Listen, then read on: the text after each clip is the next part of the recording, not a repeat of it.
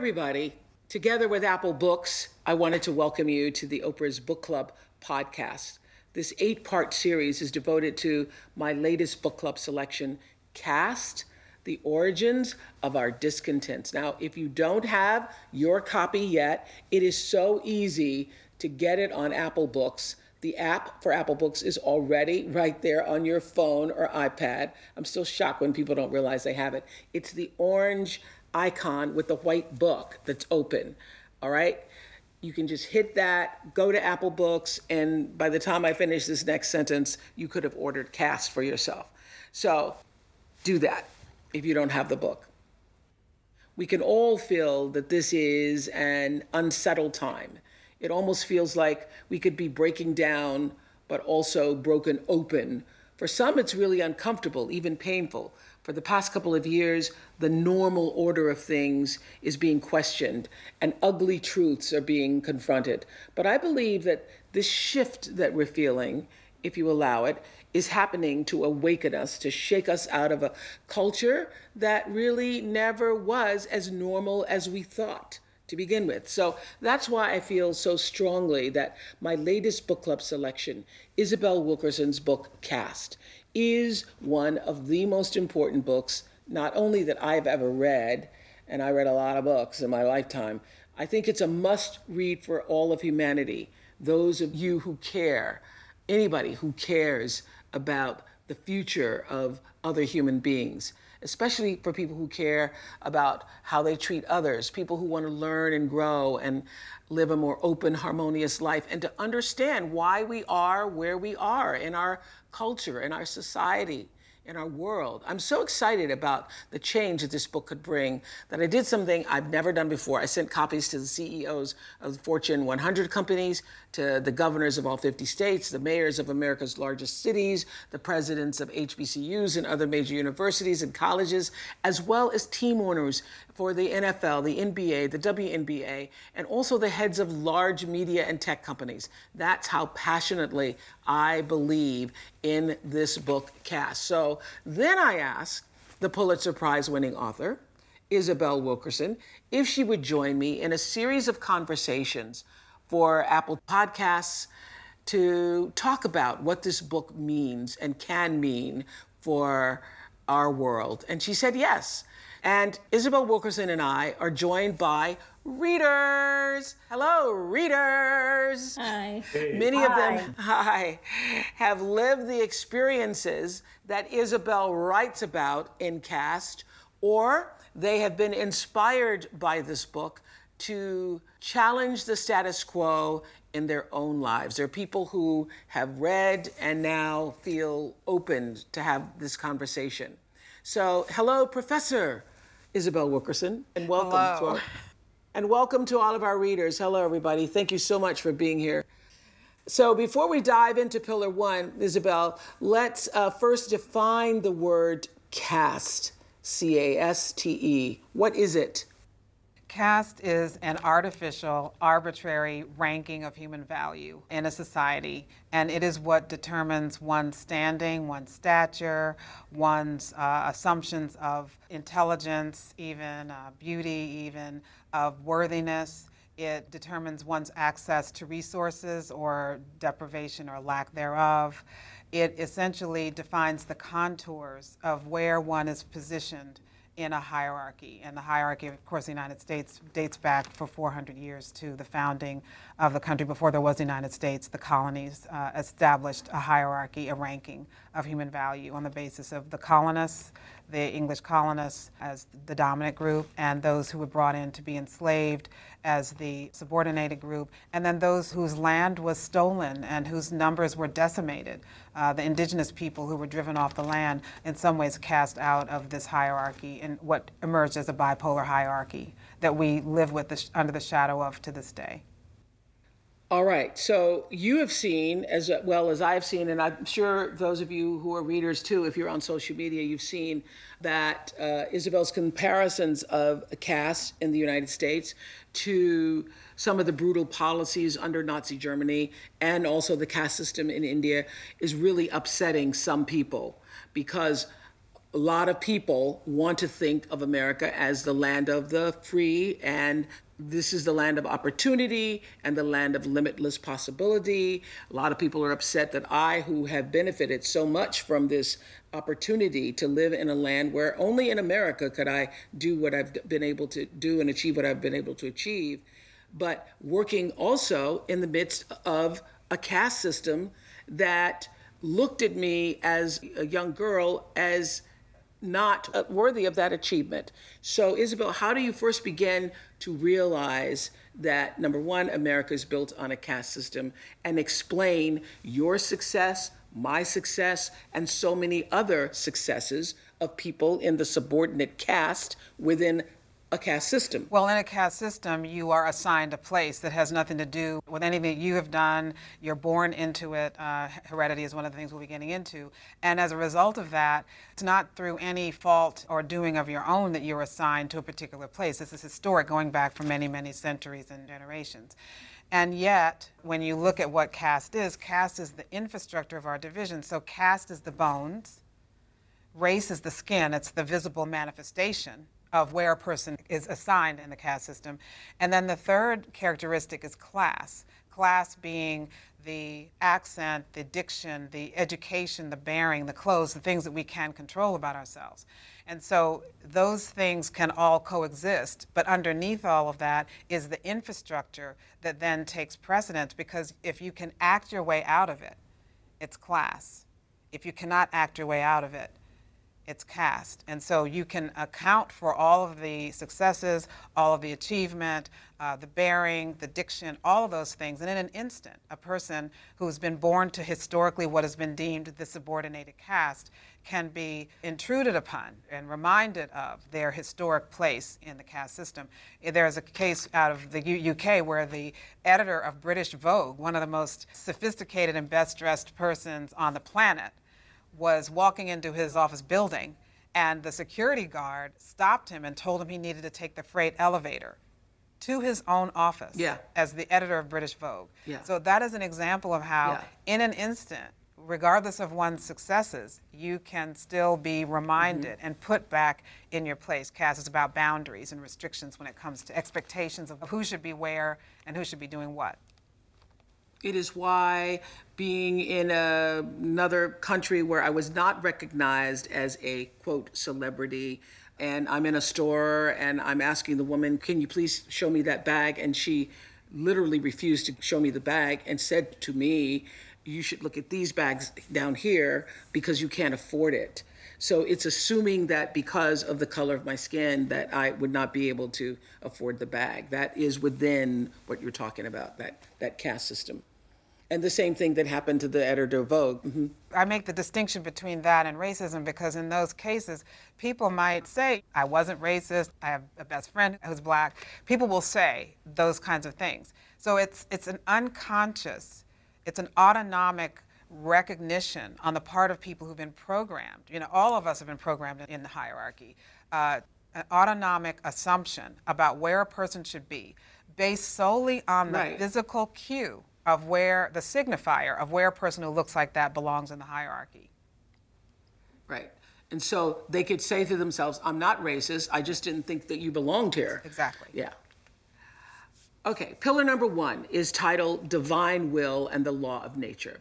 And you write that the word of God is used to justify the kidnap and enslavement of millions of human beings and whatever tortures attended their enslavement. Explain why the caste system was ascribed to God rather than the humans who created it.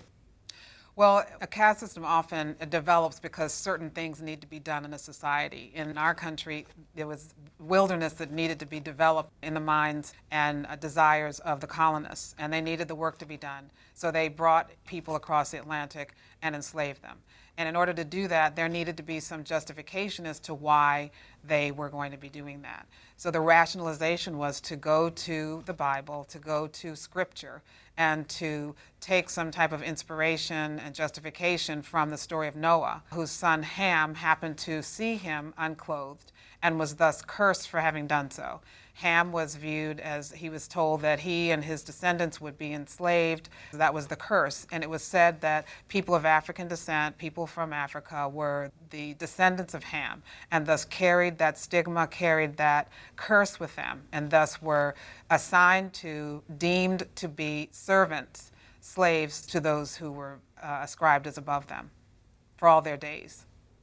So let's hear from our readers. Ben was part of our Apple TV Plus conversation with Professor Ibram X. Kendi about his book, How to Be an Anti-Racist. And after we taped that show, I was so inspired by how open and eager you all were. I sent them all a copy of Caste, as I sent to lots of other people. And Ben is a minister of a predominantly white church who told me that he is struggling to talk about race with his congregation. And I want to know, has it become easier since you've been educating yourself? Yeah, it's good to see you again, Oprah. I'm so happy to be back here, and it's nice to meet you, Isabel, and I'm just looking forward to this conversation. I'm not sure if I would use the word easier to describe what it's been like since the last episode. In some ways, I would actually say it's been harder. Harder because there are those who still don't want to have a conversation. And have made that more known to me, or who have distanced themselves more from me. But also harder because more people have been sharing their story with me. And so now all of a sudden, I'm the recipient of everyone's story, what, good or bad, their life experiences. And that can be a lot to take in at one time, and not necessarily bad, but hard. I would say, though, not only has it been harder, I would say it's been better. I would say it's been better because of the people who have watched the show and who have realized that it's possible to talk about these things without being hostile, without being mean-spirited, but to actually have an honest human conversation.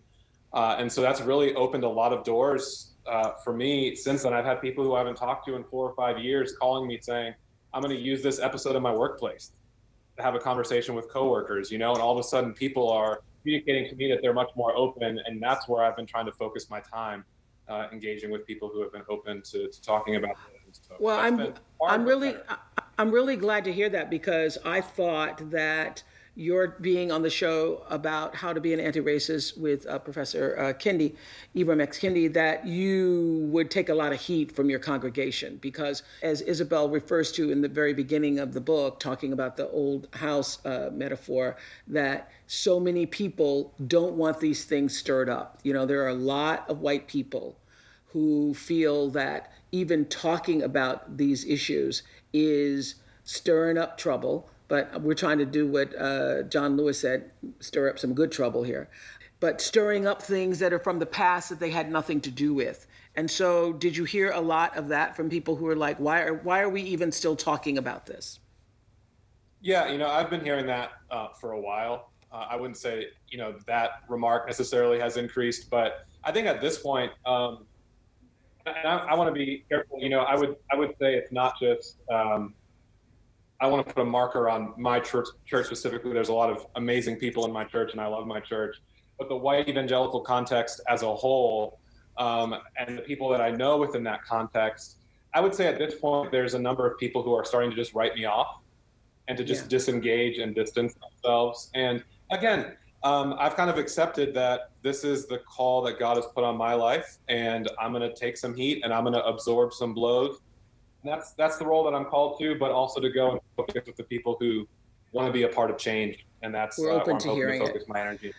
Yeah, that's how I feel about Caste in general. I feel like choosing it as a Oprah's Book Club selection, first of all, I expected everybody to receive it the way I like, whoa, to be open-hearted about it. I was surprised when, I started getting these attacks about it.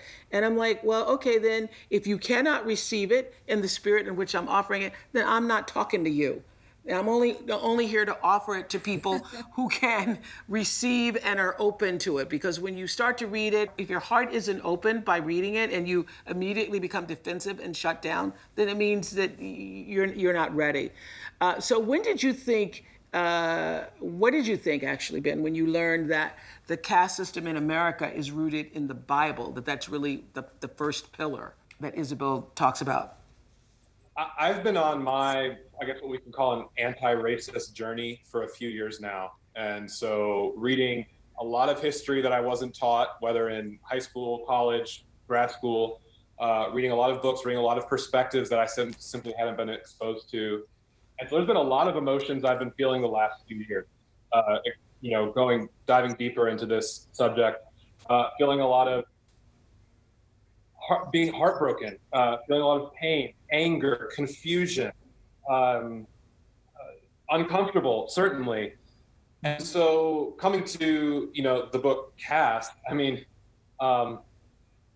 it was helpful in a sense to start using this word, but in another sense, I would just say, and I think everyone knows this, there's so much more that could have been said. In a sense, it's much worse than what was in the book. And I know we're limited for space, but the history of white Christians in this area is so devastating. It's so devastating. And so now applying the word caste to it as a new terminology, it's, again, just a lot of emotion, a lot of pain, confusion, frustration. Did you have a question for Isabel? Yeah. So I'm a minister. I'm a Christian minister, and I believe in my faith. I believe the words of Jesus. I believe, as Dr. King said, that Jesus is eternally right. So my question for you is, with this idea of caste that just seems so permanent, almost, that it's lasting for years and centuries. How do we go about dismantling it? If religion, if faith is this core pillar at the foundation, how do we begin to address caste and to take down caste if something like this is at the foundation? Would you say that, for someone like me, is it possible to preserve my faith and address caste, or do you think that my whole faith, religion needs to be torn down in order to address this problem? Isabel is not going to tell you to give up Jesus. She is not going to tell you to give up Jesus. I know that for sure. Well, I know that, but man, it seems we're like not giving up Jesus. Task. Good Lord, Ben. All right, Isabel, go for it. Well, I would say, first of all, that remember that this first pillar, all of the pillars are in fact justifications for the hierarchy that was created. These were created by people who felt they needed to divide up people, human beings, in order to achieve their goals. That means if it was created by man using the Bible, and I would say misinterpreting the Bible in order to justify what they wanted to do, means that if it can be created by man, it can be dismantled by man, for one thing. But another thing I would say is that remember that these were creations to such a degree that, color is a fact, but race is a social construct. These are creations, these are divisions that have been around for so long that we take them to be the laws of nature, but they are not the laws of nature. There's a quote in the book, and I'm not going to necessarily get it correct, but it's as if it's saying that caste divides what God never intended to be divided. If we are all God's creation, then there is no mistake. To quote someone from The Warmth of the Suns, Ida Mae Gladney said that God doesn't make any mistakes. There are no mistakes. So that means every human being is a beautiful creation, a beautiful manifestation of God and of the Creator, if one believes that, and that we all have something to give, we all have something to share, we all have something to learn from others, and to recognize how much we all have in common, and to recognize that we can learn and to grow by truly understanding and connecting with the mind and the soul and the spirit and the heart of another person.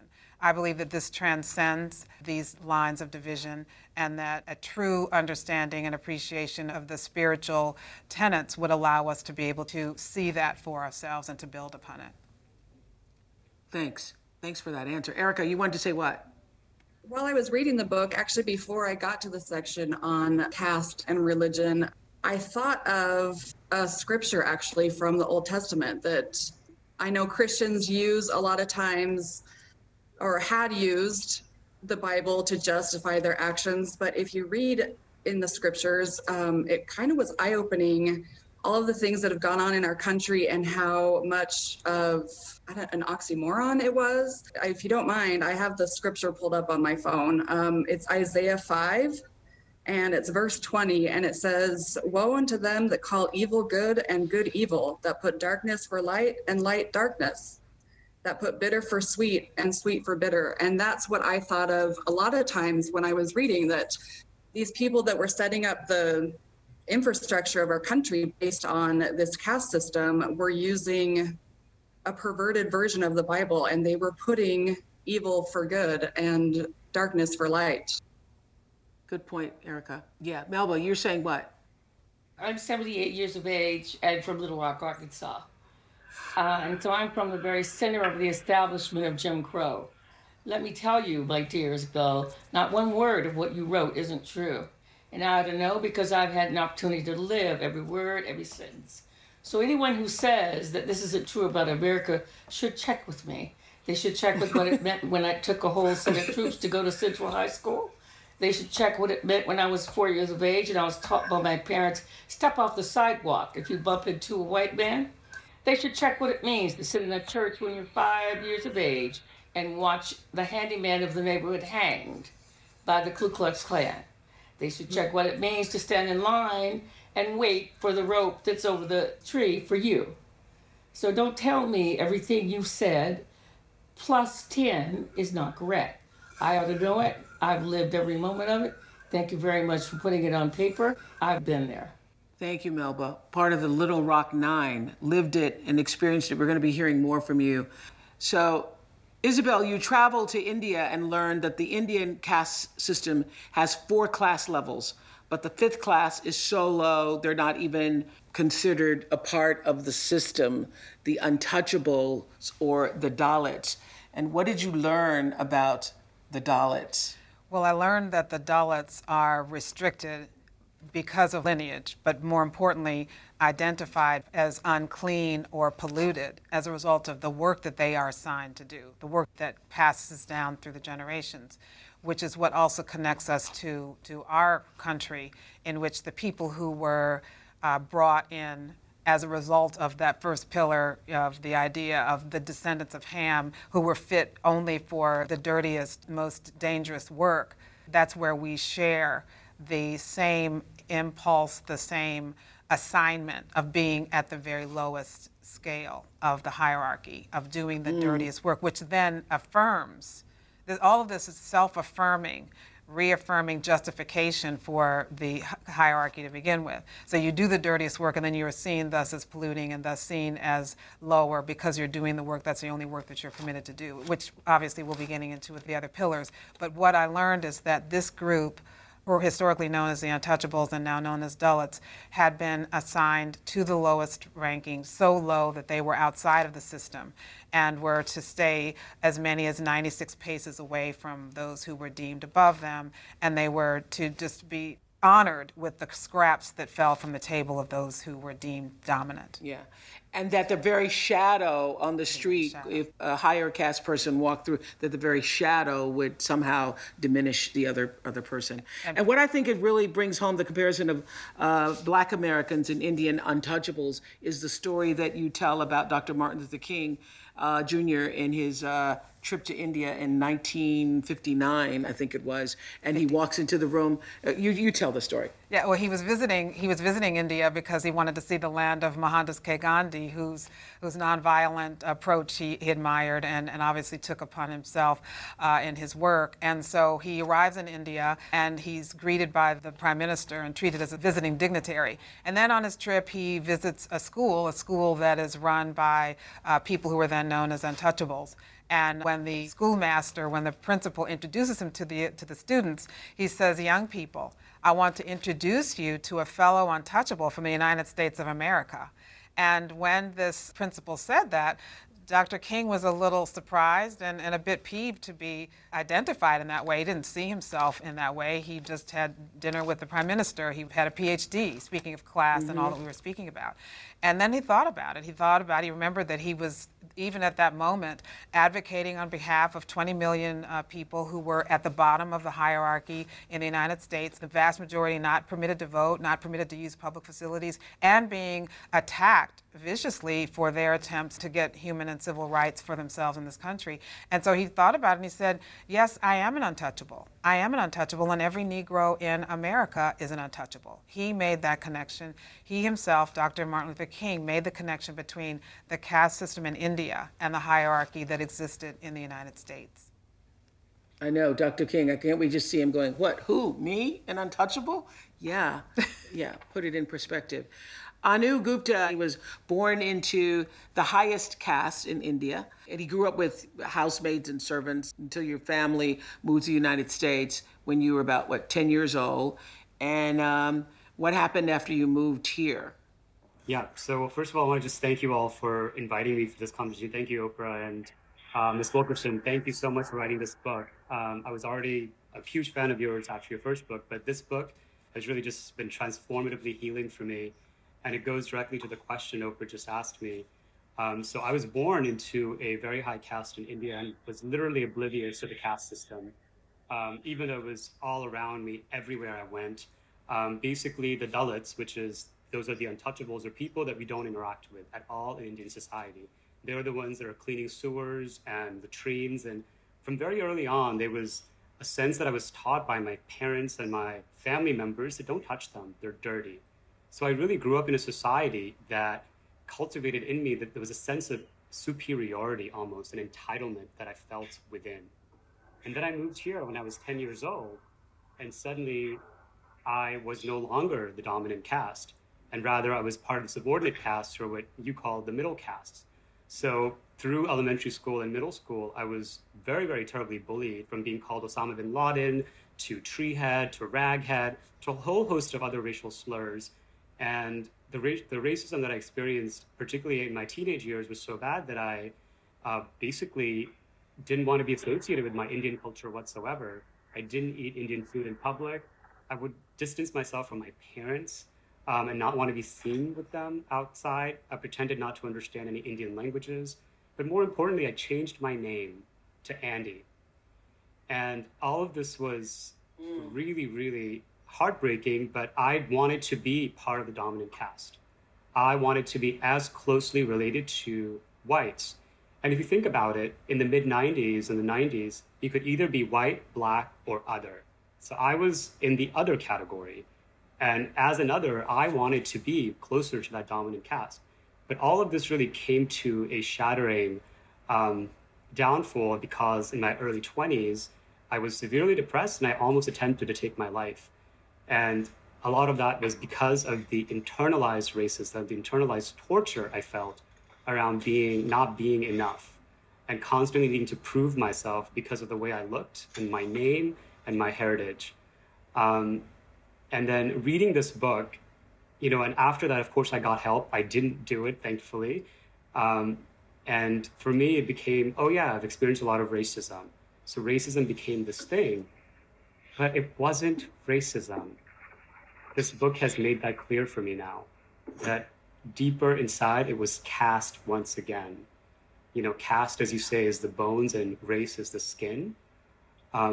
So I saw that, wow, everything that we see in America right now is this caste system. And not belonging to the dominant caste was what I was trying to do all of this time. That was your big aha. Yeah. Reading the book. Well, in 1950s, India's constitution banned discrimination on the basis of caste, but reports say that despite the laws, caste identities appear to remain strong in India. Would you agree with that, Anu? Absolutely. And how are you treated when you go back? Are you treated based upon your name, Gupta? Absolutely. In the book, there are various instances where, you talk about Ms. Wilkerson around how you could just tell what a caste a person is by the way they move, by the way they move around other people. And I feel that sense of comfort when I go back to India. And it's not something that I've been taught, it's something I've really been conditioned to have. And, even though very much like the US, and, I worked as a lawyer here, we have all sorts of anti-discrimination laws on the books, but we see so much oppression, particularly towards African Americans and other oppressed groups. In India, it's just so wired into the everyday fabric. So I'll give you one example. When I went to India for the first time in 2004, I was studying abroad there. This was the summer of the highest numbers of Dalit suicides, Dalit farmer suicides. So this is basically what we call sharecropping in America, that very similar system that's instituted in India for untouchables. And when I would talk about this with people I was with, there was very little empathy that they felt to the deaths of these individuals. And some people went as far as telling me that they're just genetically inferior. And that was really hard for me to hear. And this goes to like a question that I've been kind of grappling with myself is, as someone who's in the middle caste, right, who's a dominant caste in one society and now a subordinate caste in this society, are there ways that the way Indian Americans may be, or people of Indian origins in Western societies, similar to how white Americans behave with, doubting or not believing the experiences of Black Americans and others? I wanted to say, first of all, that I feel such tremendous empathy for what you endured as someone who was forced to almost find a way to navigate a bipolar system and then getting caught in the crossfire of identity here in this country, where what you look like becomes the marker of where you are assigned in the caste system. One of the things that happens with people in the middle castes, or what are called biracial people, is that there's this need. You know that there's a caste system when there's this need, it seems, for people to place you. People won't stop until they know where exactly are you from. And if a person who is of ambiguous origin, one might say, to say that you're from Chicago is not enough. They want to know, where are you actually from? And so this runs deep in a hierarchy to try to figure out, how are you to be treated? How am I to see you? And the only way I can see you is to know where you fit. And it's heartbreaking and wrenching for me to hear about what you had to endure. And the fact that you are the same person, the exact same person, but you go into one hierarchy and you're dominant caste, and you go into another hierarchy and your middle caste may be moving toward subordinated caste in some manner, when you're the same person, which is a reminder of how artificial and arbitrary all of this is. The same person experiencing different treatment depending upon where you happen to be. This is the whole point of this, is to show how very arbitrary it is and how we have to find ways to transcend it in order to see the full humanity of whoever we might be interacting with at that moment. Isabel, what do you most want our readers to understand about Pillar 1? I want people to understand that this justification is merely a rationalization for what they wanted to do anyway. And this is what they happen to have chosen.